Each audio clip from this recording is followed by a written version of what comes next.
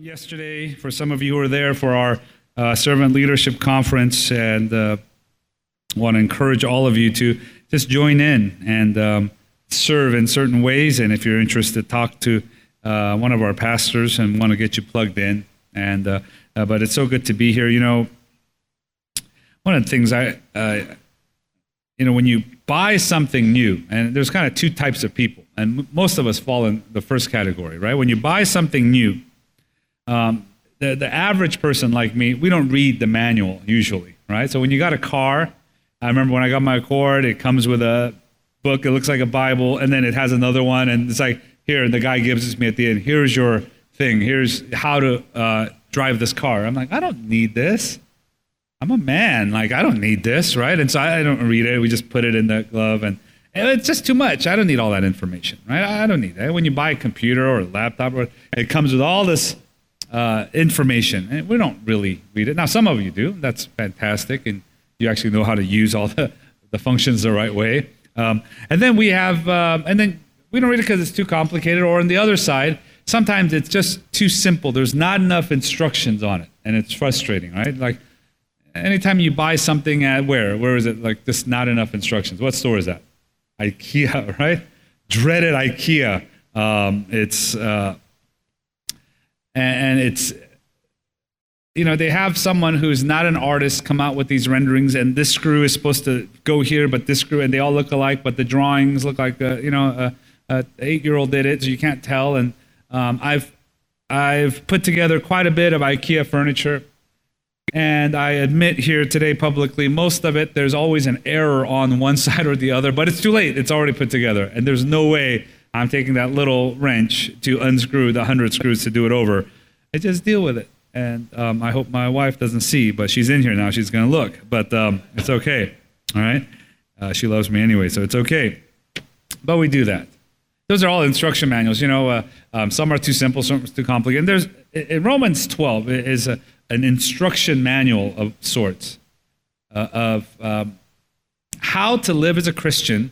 When we a couple weeks ago went through chapter 12, verse 1, and it talked about offering your bodies as living sacrifices. It's not just, sometimes you read that, and if you've been in the church, you've heard that, and you've maybe even memorized that, and it's such a kind of a big, spiritual, vague sentence. Well, how do I do that? How does that work? And from verse 9 and on, we have these, till the end of the chapter, these 18 exhortations that tells us how we ought to do this. How we ought to offer our bodies, what that looks like. That it's not just some spiritual, personal experience you have somewhere at some time, but it says this is how you do it. And we're going to read those instructions today. There's 18, we're going to go over 4 of them. And we're going to see what real love looks like. We're going to see what we ought to hate, what we ought to hold on to. And lastly, we're going to see that we're in a committed relationship in the church. And we see those 4 parts today. And we're going to run through it. And before I jump into number 1, a little bit of background helps us to understand these commands that are mentioned here. In Rome, when the churches were forming and people were coming to Christ and the conversions were happening, the first ones to accept Christ were the Jews. And it's interesting because the Jews who lived in Rome were marginalized on the outskirts. They kept their own heritage. And often those who lived, scholars tell us that they were usually poor. And so you could imagine that they might have been looked down upon and they might have been frowned upon. And they were very proud of their heritage. And so they would look at what we call the Gentiles, the non-Jews, and they would look down on them maybe and say they're different. And they have all these philosophies and mythologies. And so they would look down on them and so on and so forth. Well, when Christianity hits the scene, these clusters of Christian converts start meeting in homes. This is the first church. They start meeting in homes. And they're gathering together, they're reading these letters and reading, and they're praying, and they're serving one another, and the church is forming in this way. Can you imagine now? It's not only the Jewish converts, but now it's the Gentile converts. And they're coming to Christ, and now they're getting together in these houses. Can you imagine the differences they have? Maybe even the bitterness that they had to deal with, prejudices against the other. I'm not going to let my kid marry that person. That person's a Gentile, and that person, they eat different things and they believe different things. And they would look at the Jews, and those were the poor people, the hyper-religious people of the day, and they lacked trust. And now they're getting together, and you can imagine, this is not an easy place. This is not a place where people that are like-minded get together. Their backgrounds are completely different, but what brought them together was Christ. And now they're becoming one. They're trying to figure out church life. Can you imagine doing a community group with someone that different and how difficult that would be? Well, we get to, now he tells us. Now we understand the background. Now he tells us, first of all, let love be genuine. Right? Look at verse 9 that we read. Let love be genuine. Let it be real. At a quick glance of this translation, you would say, well, isn't that obvious? Love is genuine, isn't it? I mean, without it being genuine, isn't it not love? And what is this? How do you define this? To dig a little deeper, the word that is used here about love is that it would be without hypocrisy. And so the ESV helps us to translate that in a positive way. Let it be genuine. But let love be without hypocrisy. Love without hypocrisy, literally, is what it says. There's no action verb in there. Love without hypocrisy. And the word without hypocrisy, anapokritos is the word. Without, and the word hypocrisy. Hypocrisy, that word there, the second part, is a word that is used to describe an actor. So someone who would put on a mask, literally, and entertain the masses.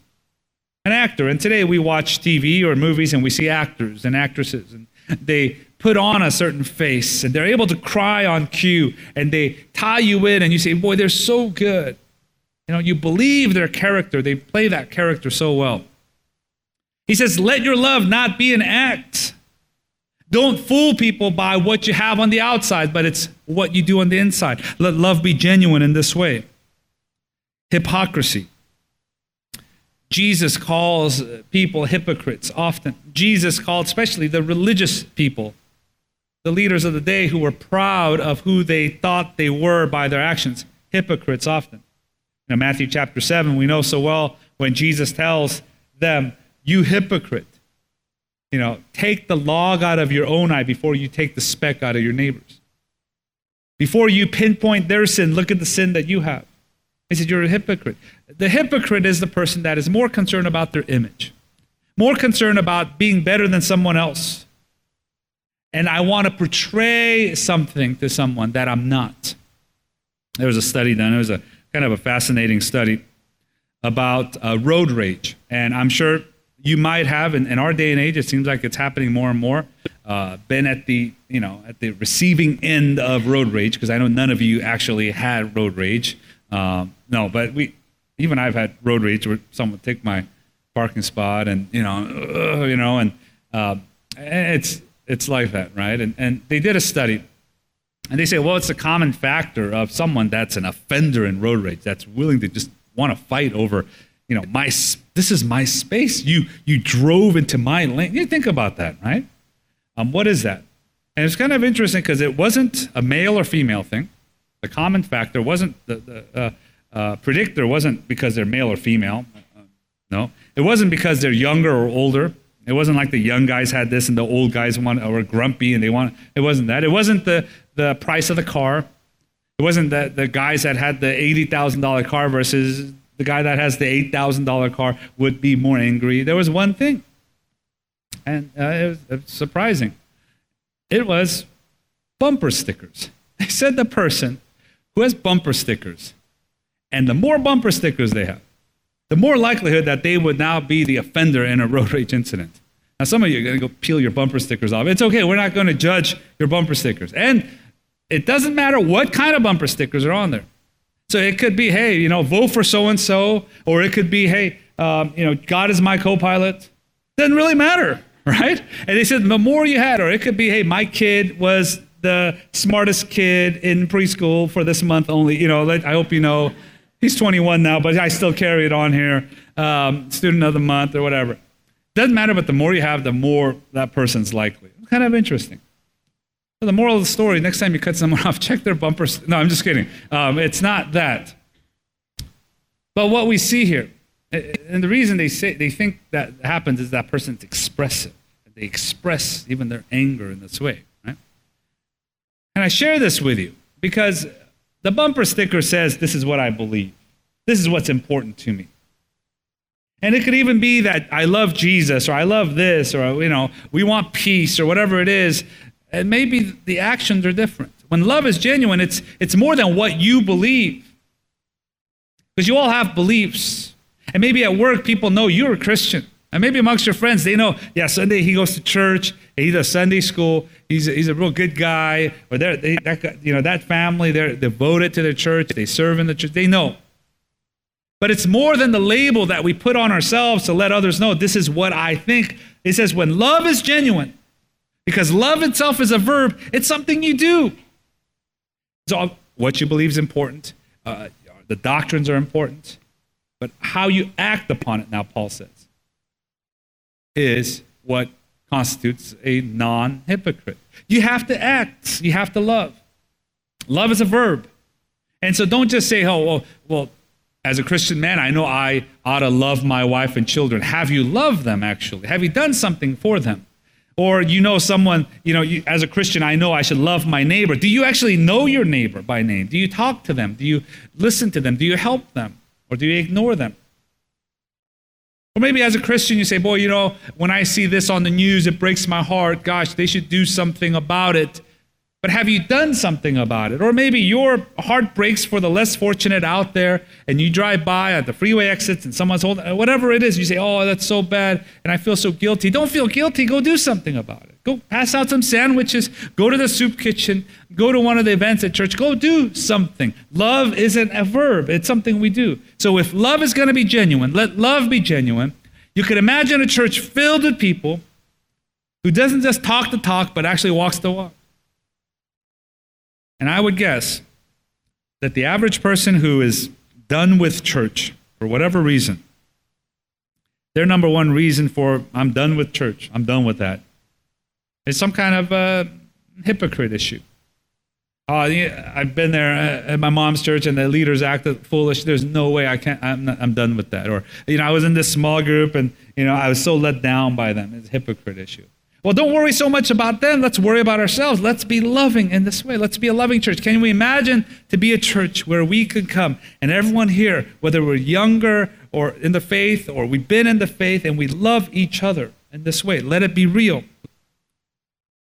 So don't worry about the speck in someone else's eye. Let us be the answer to that love would be genuine. You can imagine on this, the background of this. Remember last week we talked about the list of all the gifts that is mentioned. So Paul's like, let me remind you what you have. Gift of service, you ought to be serving. Gift of teaching, you ought to be teaching. Gift of leadership, you ought to be leading in this way. If you like to do acts of service, you ought to do it cheerfully. If it's in giving, you ought to do it generously. He gives all this list. And you have now a bunch of people that say, I know the list. I know my strengths. I found, those top 3 for me. I know what I'm good at. I know what I'm bad at. Wonderful. But is it just a bumper sticker that says, hey, I know and I'm this, but are we going to do it? And he's saying, come on, let love be genuine without hypocrisy. Don't just say you know it. Don't just say you believe it, but now you have to do it.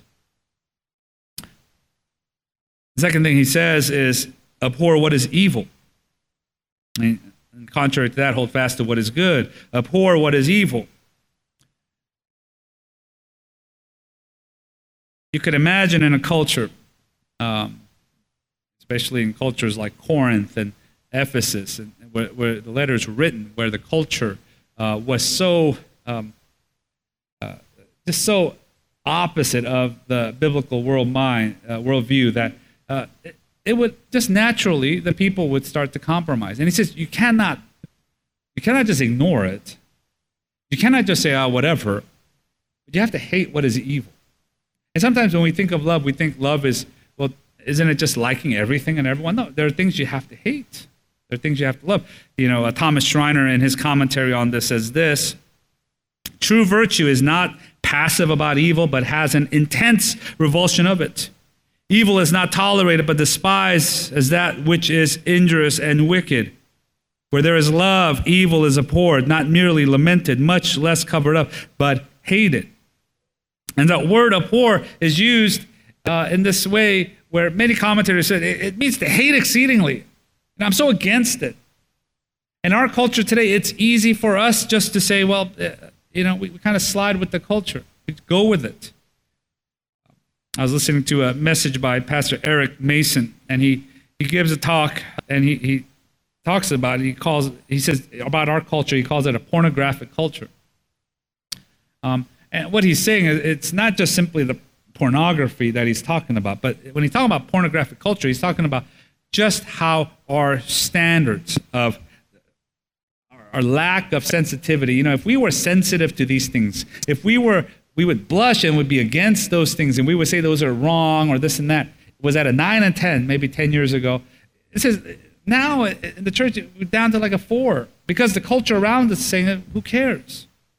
And so we have to know what is evil, and we have to be against what God is against in so many ways. And also we have to hold fast to what is good. And a lot of times, a lot of people enjoy and like things that are evil, and they don't care about what is good. But he says, make sure you hold on to what is good.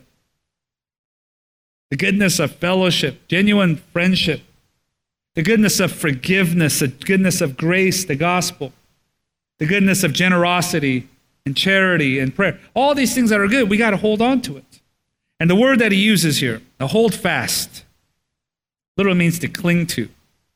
It's referenced in Matthew 6 and 1 Corinthians 6 as well. It's the idea of a man and a woman coming together in union, to be glued together literally, to be holding fast, to hold on to what is good. Remember the words of Paul in Philippians 4:8, where he says this, finally, brothers, and I want you to listen to this list. Whatever is true, whatever is honorable, whatever is just, whatever is pure, whatever is lovely, whatever is commendable, if there is any excellence, if there is anything worthy of praise, think about these things. Hold fast to what is good. Now, I don't want you to misunderstand this to mean, does this mean I have to become a lot more serious? Does this mean I can't have fun? No, laughter is a gift from God. We don't want to take ourselves too seriously. But we want to know that outside of my feelings and what I think, there's a right and there's a wrong. And it's not dictated by my feelings. Here it says it's outside of us. And we got to fight against what's evil. We got to fight for what is good. And that has to define who we are. Fourthly, in this world, he says to love one another with brotherly affection. This is this covenant language, family language, right? Love one another with brotherly affection. I'm going to just break this up in 2 parts. As I was reading some of the commentators on this, they note that the first part, this phrase, love one another, it's a word, philastorgos.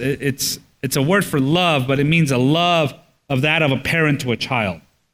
In the Greek language, it was described as a parent's love for a child. Very different, isn't it? Parents' love for a child. They're always there. They want what's best. Parents aren't always the most fun, but they're going to take care of you. And there's so on and so forth. And he says, be devoted in this way. Like a mom that cares for a newborn, a dad that cares for a son or a daughter. There's that affection. So he talks about that here. The love in this way, philastorgos. And then he says with brotherly affection at the second part of that verse. Philadelphia. We know the city of brotherly love. It gets the name from this word. Philadelphia. A brotherly love. A friend love. A best friend type of love. You experience life together. You have fun together. You have each other's backs. You go to that person when you need them. And they help you. And if you were to dig a foxhole, they would jump in with you. That kind of love. And in this short phrase, Paul here sums up the family relationship we have in the local church. That once you come into the church and you are a member of a church, you are part of this family. I think the 2 things you cannot choose, right? Is your family and it's the church people, right? You cannot choose either one. You can't choose how many siblings you're going to have. You have no choice over that. My kids sometimes say to me, oh man, I wish I had an older brother. Like Krista will say that sometimes. Oh, I wish I had an older brother. And I said, no, you don't. Older brother's no good. Like, no, he'll take your room and take your food. Like, you don't want an older brother. No, he'll be nice older brother. There's no such thing as nice older brother. Foolish child. Be careful what you ask for, right? Or, even sometimes Ashley asks, oh, I wish you had a baby sister. No, you don't want a baby sister. I won't pay no attention to you. You don't want a baby sister. Oh, no, I'll take it. You're not going to take it. That baby's not going to listen to you. You didn't listen to us, And we don't get to choose that, right? There was a scene, I remember, in The Twilight Zone. You say, when was that on? It was on The Twilight Zone. It was a long time ago. Black and white. And I used to watch the reruns. And I remember there was one where a kid gets to go, and he didn't like his parents, and he gets to go into this kind of like a mall, and parents or sets of parents in these windows, and he gets to pick his own parents. And he goes in, they're all like trying to be nice and extra, and like, we'll do this for you, and look, and he gets to pick them, and I don't remember the rest, it was on late at night. But anyways, I remember that scene, and I remember thinking, oh, wow, I wonder if I got to pick my parents. It'd be nice to have some like filthy, rich, nice parents that said yes all the time, said no all the time. But we don't get to pick them. You don't pick your siblings. You don't pick your family.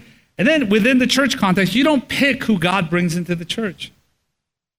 And some people come to check it out, I don't know. And they're like that kid on the Twilight Zone, oh, I don't know, I'm going to check it out. No, they're not good enough for me. Or no, they're just too ugly for me. I'm going to go to that church. Or, we don't pick them. God picks them, but we're in a family.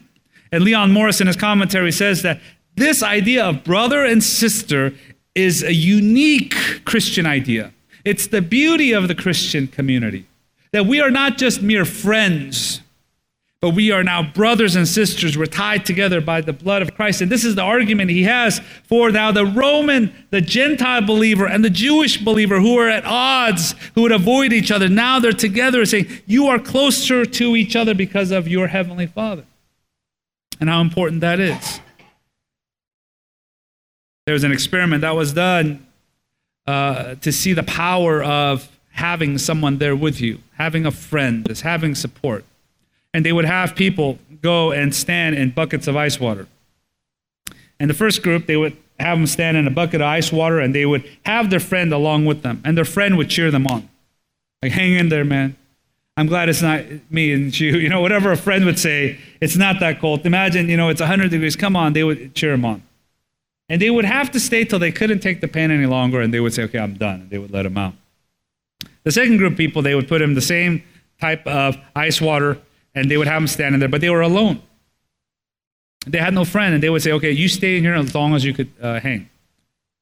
And what the study did is it came out that the person who had someone next to them lasted 2 times the amount that a person who dealt with it by themselves.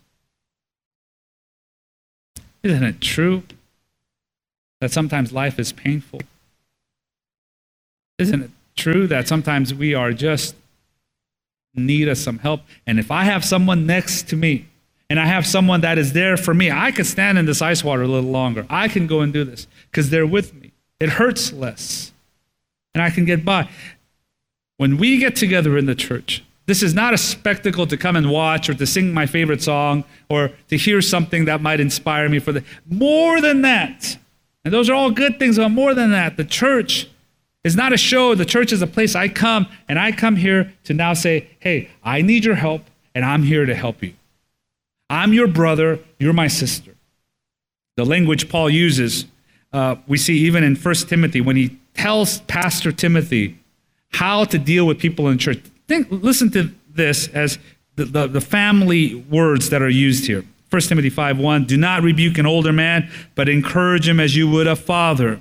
Younger men as brothers, older women as mothers, younger women as sisters in all purity.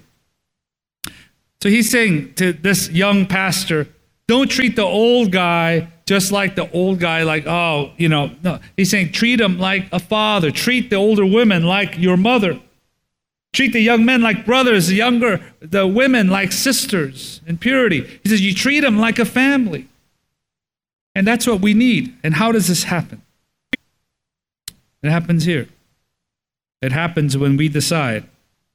Truett Cathy, the founder of Chick-fil-A, would write and speak about leadership and servant leadership and things often. And one of the things he said is, how do you identify someone who needs encouragement? And his answer is, that person is breathing. And how we need to go and look and say, man, I'm here for you. How can I pray for you? Put your arm around someone and say, hey man, how you doing? How's raising that baby? Or how's work? How's the new job? Or how's the job search going? And someone to come alongside. That's more than just an acquaintance, but a brother or sister means so much more.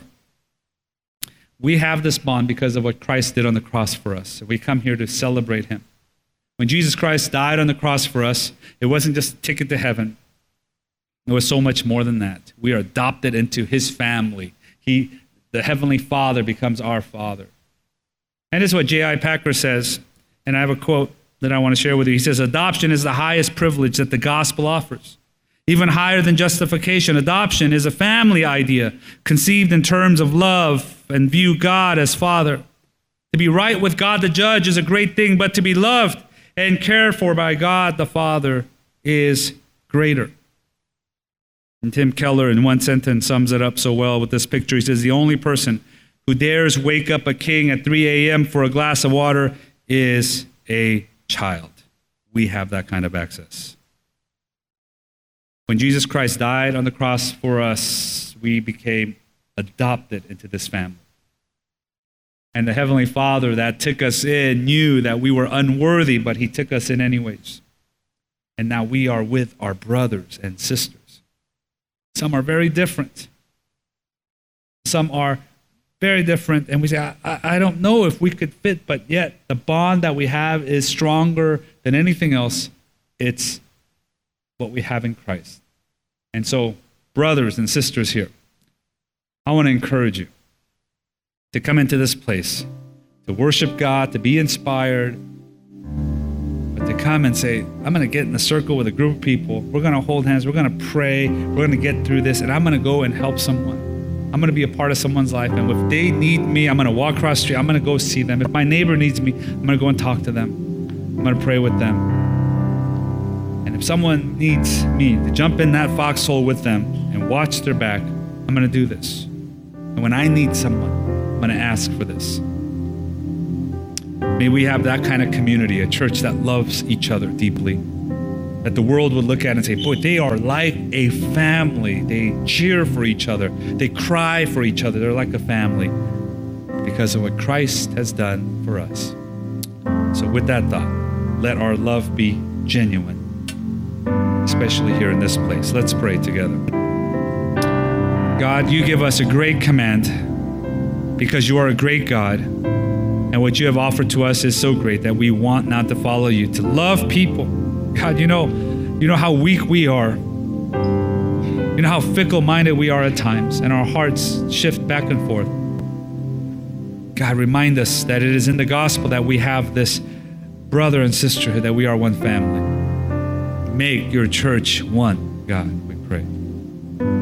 Lord, keep us from just looking around, looking for people like us, looking for someone that's similar to. More than that we would understand what is seen as the outside doesn't represent what's on the inside. That we would be real in this way. So I lift up my dear sisters and brothers, our church, to you. Help us to be like that. We pray in Jesus' name. Amen.